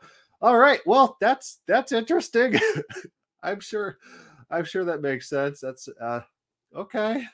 And we know it certainly, and it's a certain knowledge of the future. The future doesn't yet exist. Pentecostals are interesting. We know it because God told us. So there is a way that God knows the future, even though it doesn't exist yet. But we can rule out that God knows it through perception, because for one thing, God's a spirit. Okay, so notice this category. So they think that spirits can't perceive, can't have perception, can't have vision. Are they getting that idea from the Bible? No, I would say no. In the Bible, like, spirits have bodies. So Genesis starts out and the Spirit of God is hovering over the face of the earth. Jesus appears and he's in spirit, and people see like a bodily shape. Paul talks about our resurrection. We're going to be raised with spiritual bodies. Paul's not describing some sort of categorically different existence in which we can't see or hear anymore because we're spirit or anything like that. We're just going to have spiritual bodies. And Paul's idea of spirit seems to boil down to not degrading like the material world degrades, not degrading like our material body degrades, like we get old and we get cut and bruised and things like that. And it seems to be that Paul's perception is we are going to have bodies, but they're going to be spiritual bodies, which means that they're like eternal bodies. They're bodies that don't decay. And so that seems to be the actual divide in Paul's mind. But he's coming to this whole issue from a Platonistic hypostasis view that the spirit realm is completely different and separate than the material realm. And you got the various hypostasises, and God's at the top of these hypostasises, and the spirit realm something else. And yeah, so those are not biblical categories. And so notice the assumptions that he's bringing to the text, which are not found in the text. The Bible actually describes God watching the world. Let's just put that in Google real quick. We'll let them talk. And God watching the world. I'll put that in Google. Right. Okay. So let's take our knowledge of the future in that sense. So here's where I start to have a difference between our knowledge of the future and God's knowledge of the future. It's okay. So I have read a prophecy. So I've read the book of Revelation, and I understand that there's a new earth coming. And then I think about it and I say, how about this? Psalms 139:2. When I sit down, when I rise up, you discern my thoughts from afar. Huh. Interesting. How about this? Proverbs 5:21. For a man's ways are before the eyes of the Lord. He ponders all his paths. Hebrews 4:15. We've oh no, that's something. Who put this verse here? But Psalms. Oh, how about this? Where's the Psalm that he sits in heaven and watches the world? Who puts these verses together? Sometimes they just start grabbing random things. Okay. And this was written by John, but he was inspired by God. He received this revelation from God. I know who God is based on what he's done in my heart and other things, and I can trust God.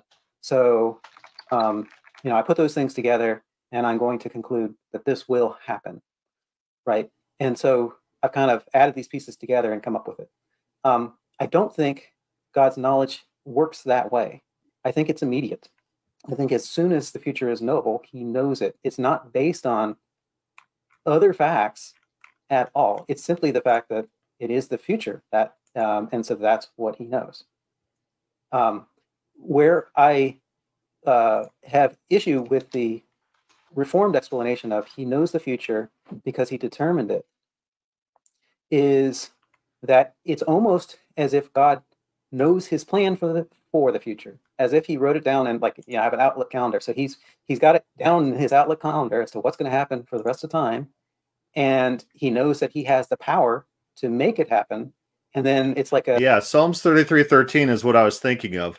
The Lord looks down from heaven. He sees all the children of man. From where he sits enthroned, he looks out on all the inhabitants of the earth. He who fashions the hearts of all and observes all their deeds. So the Bible just describes God watching the world, and we got two people, Arminian and a Calvinist, saying, no, God doesn't watch. That's categorically incorrect. We have to reject that. Even that's what the Bible says. A conclusion of a syllogism. Therefore, that's what will happen. If that was the case, his acquaintance is with himself and his power, and his acquaintance is with his Outlook calendar, and not with the future as directly as the future. In fact, there is no future directly available for him to be acquainted with. But if the future is there to be known, even in a future time, if it's there to be known, then God knows it immediately. And if he doesn't, then his knowledge is not infinite. So I don't like this idea of a discursive. He deducts or calculates the future based on his plan. He used the word discursive. That's great. That's a great sign. And of course, he rejects discursive knowledge. This is gonna be fantastic. It's gonna be glorious interacting with this fella and its power. I want it to be directly linked with the future itself, based on every time that the Bible describes how God knows what God does know, it's all discursive every single time. There's no verse that's like, oh, propositional knowledge is automatically in God's mind. Like, no, there's nothing that exists. Like, they're trying to prove that. This debate is about whether they can show that the Bible teaches these things. Oh, it's so funny. Agortha states again the phrase, I don't like this idea. Yeah, it's just like, oh, if this thing was true, that'd make me so sad, and therefore this thing is false. That's how we do science. That's how we do reading. That's how we do history. If it makes us sad, it's not true. On the future of itself. One challenge with that problem is, or one challenge with that way of looking at it is the idea that that the future's knowability arises either from nothing or from something outside of God. If the future's knowability arises from God, then you just have Calvinism. If it arises from something outside of God, you have a problem of, you have a serious problem. And if it just arises from nothing, that's almost as... Yeah, there is the third option, which is the one that Arminians and Molinists take, that there's like this double coincidence in which God's knowledge is independent and not gained from outside himself, and it just happens to be that that's the way the world turns out as well. So it's not knowledge that's dependent on the outside world, because that would make his knowledge discursive, and that would add potentiality into the Godhead. That would violate omniscience, in which it can't be an acquired omniscience. Instead, God's knowledge is innate, ungenerated, and not from outside himself. So it just happens to be, it's like a double coincidence thing. It just happens to be what also materializes, while not being derived from things outside God. That's literally what Arminians believe. I'm maybe not Dan Chapa. I don't know how much he actually knows about this. As big a problem as the problem of having something aside from God. Well, maybe we need to fine tune exactly what you mean outside of God. Argatha has some strong feelings about pronouncing his name. He says pronounce it Argatha. So he's our goth friend. Obviously, there couldn't be a future if it weren't for God, in some sense. Right? Now, let's say God can empower a person to do X or Y, to one thing or another thing. Then it would depend on which of those that God has empowered that person to do that he actually will do in the future and actually does at that future moment. Let me pause you there for a second. But it's, because I think you still wouldn't say. I think you're raising a good point. I just want to pause you there, because even if you reduced God's providence to a matter of process, such that at every... Notice also this verse that they still have on the screen, this Psalms 147:5. Great is our Lord and mighty in power, his understanding has no limit. And so what we find in the Hebrew is that a lot of times different, very similar phrases will be repeated right after themselves, trying to reinforce a whole. And so more likely, more contextually, power is being linked to understanding. And so power is being linked not to knowledge, not to, oh, I know propositional truths in the future. Nothing like that. It's about his craftiness, his ability to do. So he's abundant in power, and he has unlimited craftiness, unlimited innovation, unlimited practical skillfulness, unlimited skillfulness in which to use that power. These are related thoughts. They're not like unrelated. This is not like a systematic theology where it's just like, oh, just listing. Well, God is, he's got this height, and then he's also angry sometimes. It's not just like listing attributes. These are related and interrelated. Hebrew parallelism. Very good book that talks about these things is the book Arguing with God. It's a very dense book, but it does incredibly dense book. I thought it would all be about arguing with God, but a lot of it's just like, here's what the Hebrew says, and here's how the Hebrew is used, and this is what's happening in these verses. Very dense, but they cover this idea, this parallelism, these similar concepts being repeated after each other. Again, this verse, Psalms 147:5, is not about propositional knowledge. It's just not about that. God is crafty. God is innovative. A skill set that's useless, a skill set that is useless in classical theology. And so, of course, it has to be conflated with something else. It has to be changed to something else because they have no use for God's innovation. Every instant, or on a continuous ongoing basis, if you don't like the idea of time instants. The only reason that time progresses is because God allows it to progress.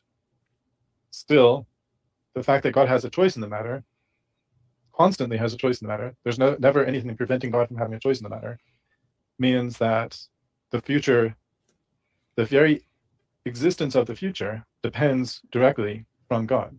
Even on that view, where God's only interaction with time is just giving his stamp of approval that it continue.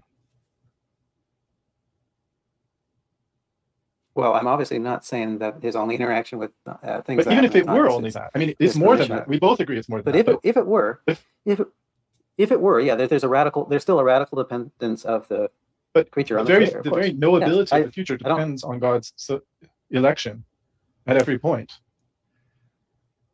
At that point, his election of continue or cease existence. So, right. So, but what will happen next can depend on the things that God has enabled the creature to do. If God, Bob Argatha, he says that how does he, God, have a choice to stop time if he determined it before creation that he would not? Right.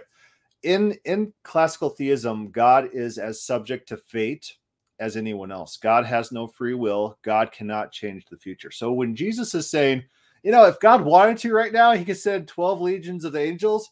In classical theism, that is false. God could not do that because he knows all propositional truth values of the future, and that is not one of them. God literally cannot do what God knows will not happen. God has no freedom. Jesus is lying. If classical theism is true, Jesus is lying when he says God could send legions of angels to stop the crucifixion, because Jesus wasn't like this fatalist who's like, oh, the crucifixion must have happened, and it must have happened exactly how it did happen, and it couldn't have happened any other way. And Jesus wasn't like that. Jesus was not a fatalist. Jesus thought it could be subverted, so much so that he he prays to God. He says, not your will, or not my will, but yours be done. He says, not my will. I got a different will than you, God. And my will is, I looked into this dying thing, and I don't want to do it. I would rather not die. But, I know this is important to you, God, so please prioritize your will over mine, because I understand that sometimes you prioritize other people's will and do what they want despite your better judgment. Sometimes that happens, and it happens throughout the Bible. And Jesus knows this. The other biblical authors know this. Ezekiel knows this. People who pray to God, King David knows this. Everyone knows it. Everyone knows it in the Bible. Everyone except for modern Christians who pray in very, very interesting ways. Oh, we pray, and if it's not good, or it doesn't really benefit us the way God thinks it should benefit us, then God's going to deny that prayer. And it seems to be like a cope mechanism for not having your prayer answered. Oh, why wasn't my prayer answered? Oh, because it didn't align with God's will. You know what? Often in the Bible, God forgoes what he wills in response to prayer because he cares about the things that the petitioner actually wants. This is the biblical picture. We're getting maybe a little off subject, but we got maybe another 17 minutes left in this. God has enabled the creature to do two different things. So which of those two different things will, at least in part, be explained by the creature's choice between those two different things? That shouldn't create any problem with the explanation, unless somehow it's not possible to have both.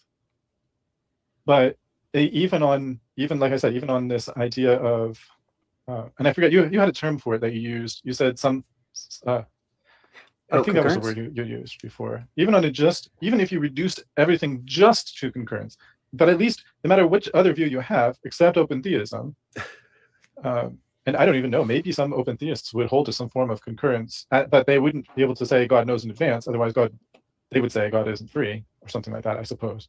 But unless you're going to deny the omnipotence of God, he at least has a role of permission in all of time. And the only way that the future is knowable as the future is taking into account God's own decision about that it will be that way.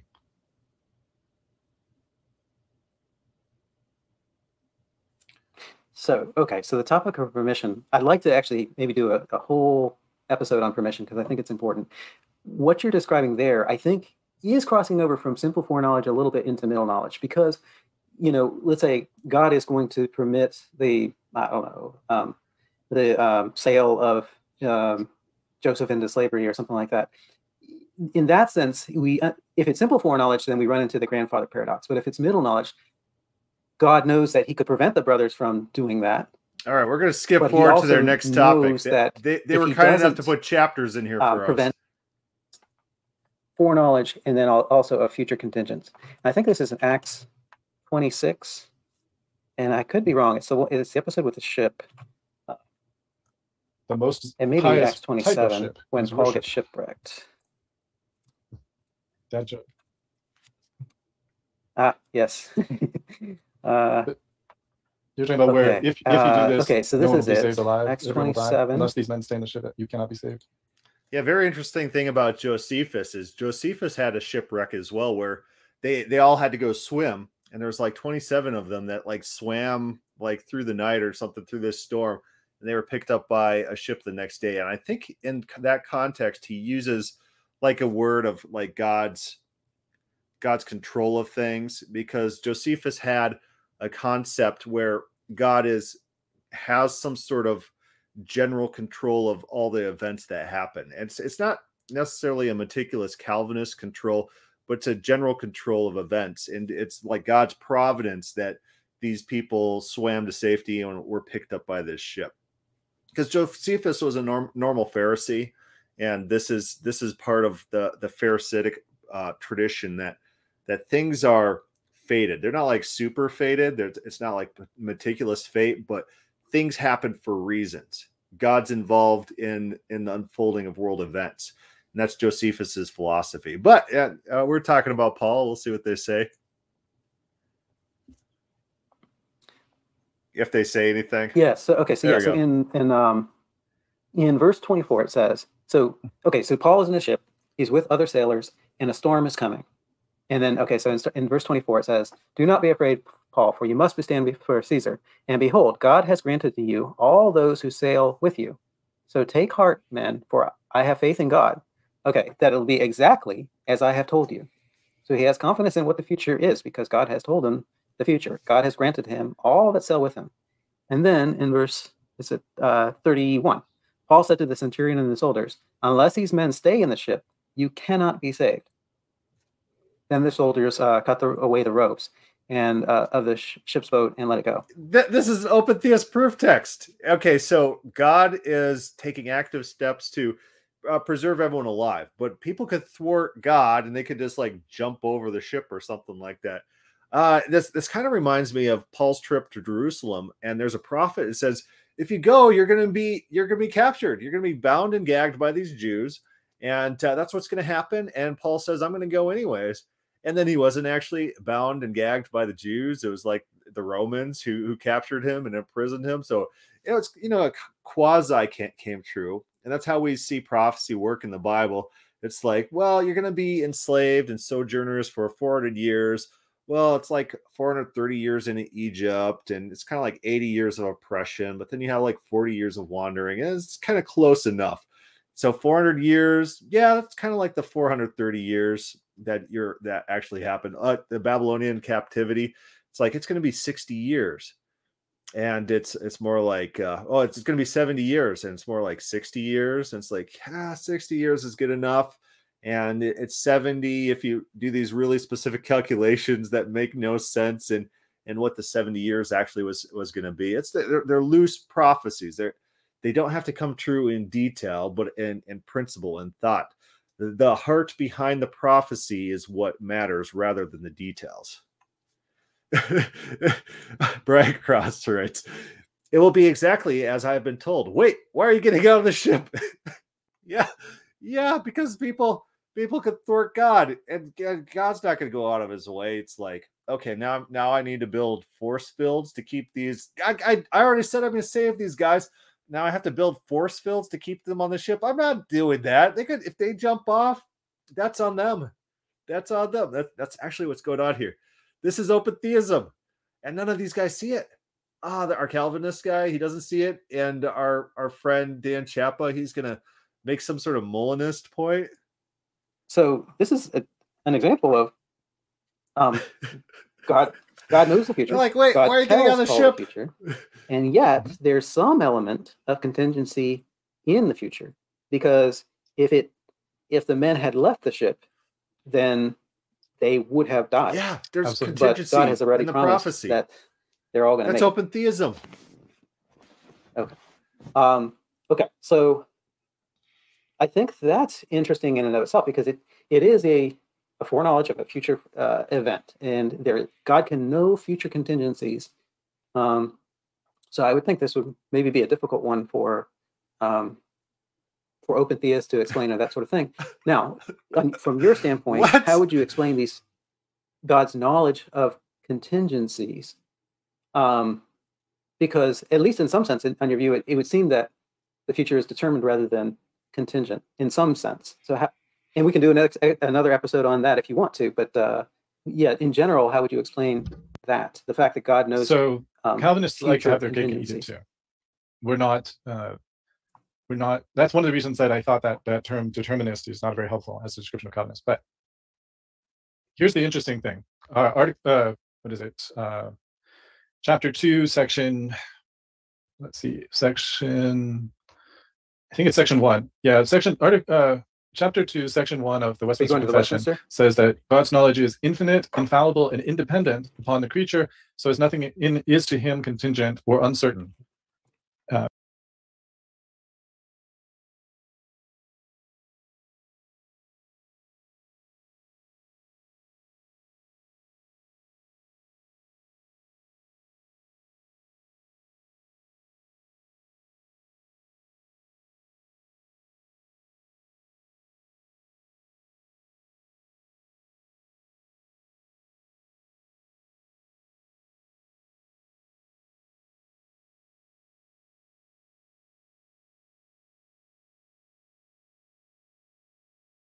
So there's a sense in which nothing is uncertain or contingent with respect to God. At the same time, chapter 3 says, this is chapter 3. Oh no, I was muted again. But yeah, it is pretty interesting. I was saying that when you're on air and you're live and you're typing into your search bar, sometimes weird things, like things you've searched priorly, they're gonna pop up in your like little search terms. And so one time I was live and I started typing into YouTube, and one of the things that popped up was this weird guy that what was he? I searched him out, watched some of his videos once, and his big thing was that ancient Rome didn't exist, and the Middle Ages were fabricated, and the whole time frame was elongated to fit the Bible. It's like, okay, I guess that is a view that one can have. It takes an incredible amount of faith, and it takes a lot of work by the church to fabricate all sorts of Gnostic documents to fill the time frame that are incredibly obscure. That I guess that is a view to have, but maybe I'll have to rewind it and see if there's anything that pops up that's juicy. Maybe like stylish fro wig, something like that. Section 1. You got a version of it there. So if you go to chapter 2 first. Oh no, we're quoting Westmar Confessions. This is big book. Yeah, next page. Yeah, sorry. Maybe we got to skip through that. I think there's just one section. Chapter 2. We're going to read Westmar Confessions. Stop. Maybe. For how long? For 7 minutes? Let me make sure that I have the right section. There are multiple sections. It looks like it is section 2. So, of chapter 2. All right. We'll listen to this.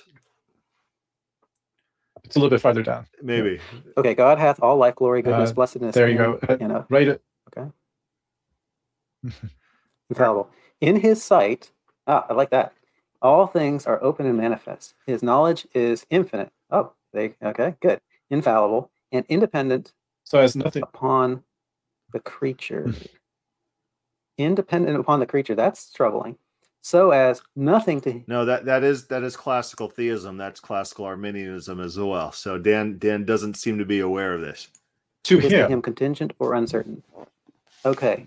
Independent upon the creature. That's troubling. I don't think it should be troubling, because I think the grandfather. I don't know if it's really a grandfather paradox or not, but one of the paradoxes of God's knowledge would arise if it were dependent on the creature. But here's the interesting thing. If you go on to chapter 3. Yes. Well, wait, I'm sorry. I'm sorry. Can I ask you a question? Does God know you? Yes. Does God know you? Does he know you independent of or independent upon? Something's weird with this audio here. That's what the Westminster Confession of Faith is saying. Independent upon Turretin Fan. So, okay. Yeesh. Okay. Well, let's keep That's a going. pretty thorough rebuttal, though. Let's continue on to chapter 3 and section 1. And here, yeah, that's literally classical theism, because if God's knowledge is dependent on outside agents, that means it's not this type of knowledge that he was describing earlier, which God has direct access to propositional truths. It creates this intermediator. If God's knowledge is not pure actuality, it has potentiality, and it's dependent. Parts of God exist the way they are due to how creatures are. It creates dependencies. And so these types of things have to be done away with in classical theism. God can't have dependencies. His knowledge can't be based on things outside himself. It has to be ungenerated and innate. And he has to have this direct propositional knowledge. It can't be through us. It can't be me doing something causes God to be different. God's not changing and developing because of me. I'm not controlling God. I'm not feeding into him in the classical view. So it does cause a lot of problems for his view. He doesn't seem to be aware of what classical Arminianism does teach on this issue. Here you see that it says, God from all eternity did, by the most wise and holy counsel of his own will, freely and unchangeably ordain whatsoever comes to pass. Yet, so as thereby neither is God the author of sin. Yeah, so a lot of times this Westminster confession that Westminster, this confession that we're reading is, notice how they use language like, oh, God's not the author of sin. And then they describe God doing exactly what we would expect an author to be doing. They say, oh, God doesn't gain or know things because of creatures. And then they use words like sight. Remember, Dan Chapa's like, oh, I like that they use the word sight. Well, sight is acquiring. Sight is getting information from outside yourself. So this is not written by very consistent people who are giving a lot of thought to not contradicting themselves. In fact, a lot of Calvinism is self-contradictory, and they revel in their self-contradictions. Which I'm not sure most Calvinists would agree, but I mean, agree that Calvinism holds this view, but it's specifically here. Nor is violence offered to the will of creatures, nor is the liberty or contingency of second causes taken away, but rather established. So that's where I don't know if that then resolves the issue that you had before, or it just makes your yeesh more of a head scratcher than it was before. But in any event, that's having the cake and eating it too. So it's not, God's knowledge is not dependent upon us, and yet, right, you describe mutually contradictory things and you say you affirm both of them. And so that's one reason why Calvinism is false, because they hold mutually exclusive propositions to be true. That's why Molinism also fails. They as well do this. Their whole idea that there's infallible truth values of all future propositions, but things could be otherwise than they are. No, they really couldn't. Not you can't use that word. Things could not. It's not that they could. The definition of the word could does not fit something that has no possibility, no path of materializing. It doesn't fit that. You can't have your cake and eat it too. Theology doesn't work that way. Reality doesn't work that way. There is liberty and contingency of second causes, and God's decree doesn't take away that liberty or contingency. It establishes the liberty or contingency. So to apply that to the verse you have in mind, I'm sure God not only knows, I'm sure all these words have meaning. The future, because he decreed the future, and therefore he can communicate it with certainty, but also, God's decree is that it would come. It's so funny when you ask Calvinists to define author. They're like, God's not the author of sin. Okay, well, what would author mean? can you what would it look like if, for someone to author a sin? And they don't want to answer that because any definition of author they give definitely applies to how they see God in conjunction with sin. So it's a non sequitur. It's just using language to try to skirt their actual beliefs and trying to just affirm these falsehoods and create talking points in the minds of the listeners. But they don't actually believe the things they're saying. Come about through the free acts of the sailors listening to what Paul said and doing what he said in response to the warning that if they didn't, they would die.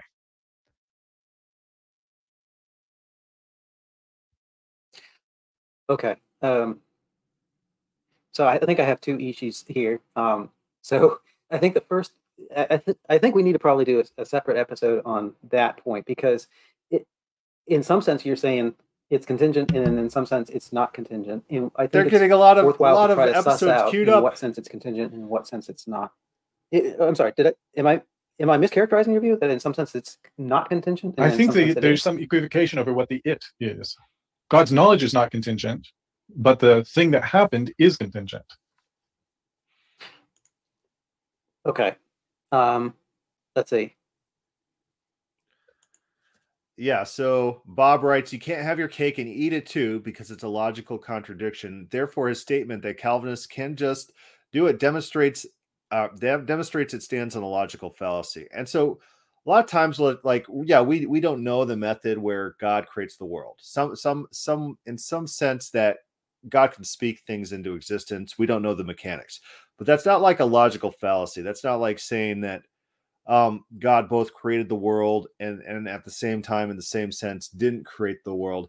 It's not creating. It's like a lack of knowledge. It's a gap in knowledge rather than a violation of having a violation of basic logical properties, in which A equals A and A. If A is greater than B and B is greater than C, then A has to be greater than C. You know, logical truths in this world, the law of non-contradiction. Logical truths have to be true. They can't not be true. And if you have two propositions that are mutually exclusive, both of them cannot be true at the same time. Look at this. He says, I wish the dude on top was cosplaying Voldemort, but it's just a bad camera. Yeah, so who is the guy who plays Voldemort? That was the guy who played Coriolanus in that modern rendition of the Shakespeare play. Very good movie.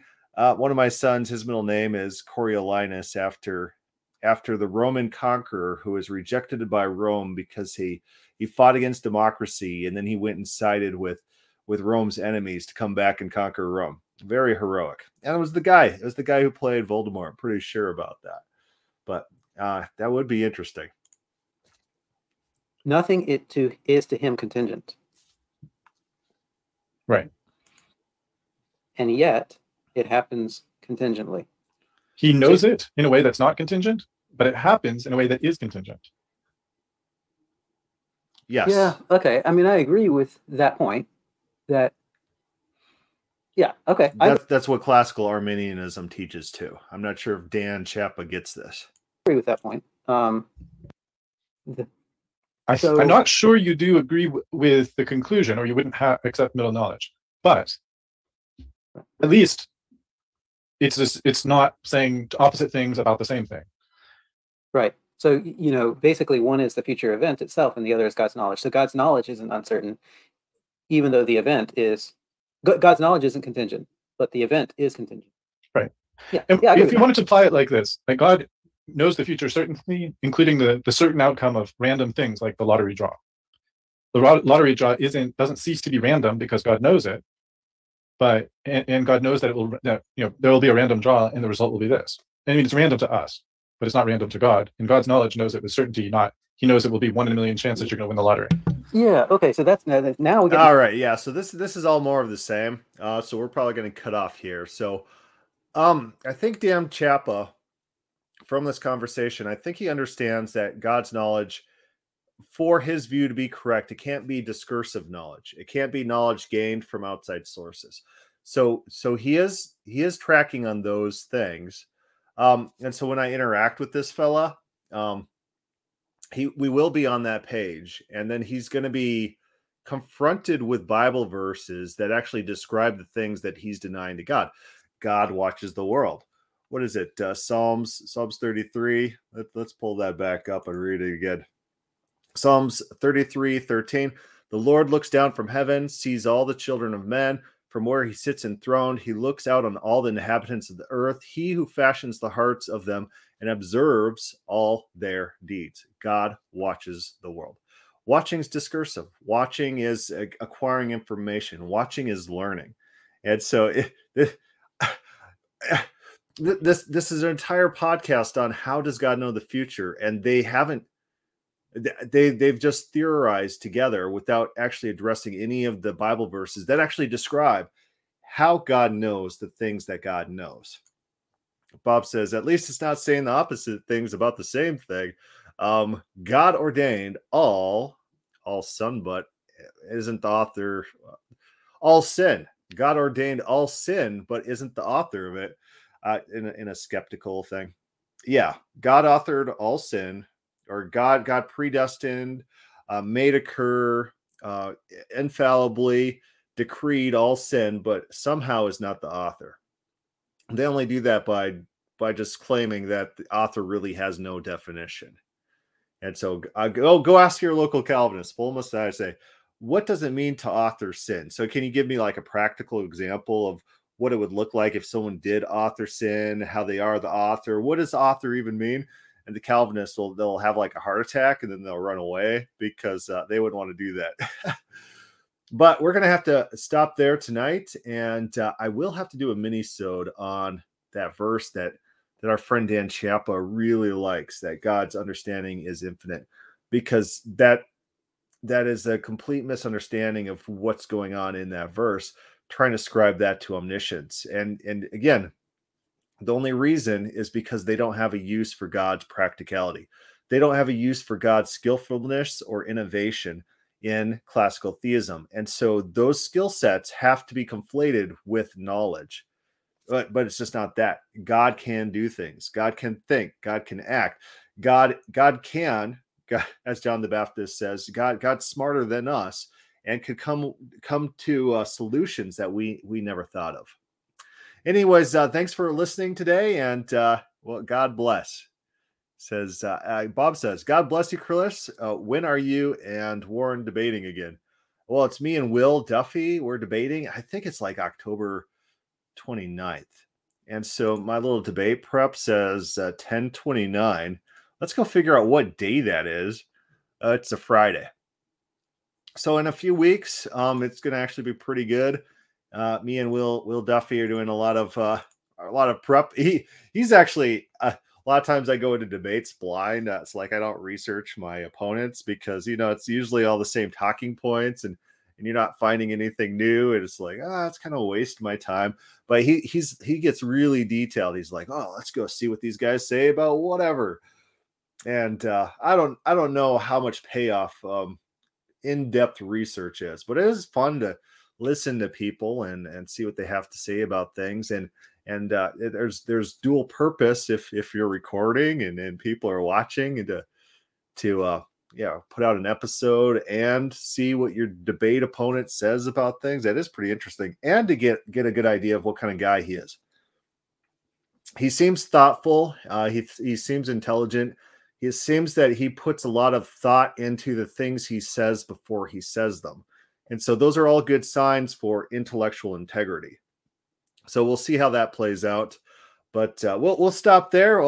And if there's any questions or comments, put that down below, or start a thread on the God is Open Facebook page. A lot of fun things going on in the God is Open Facebook page right now. This poor lady's being harassed by her church they wrote a sermon against her. They wrote a sermon against this lady. This poor lady's getting kicked out of church, and they're writing sermons against her for being an open theist. These guys are crazy. He's like showing up at her work with books. Oh, yeah. Fun times being an open theist. All right. I'll see everyone later.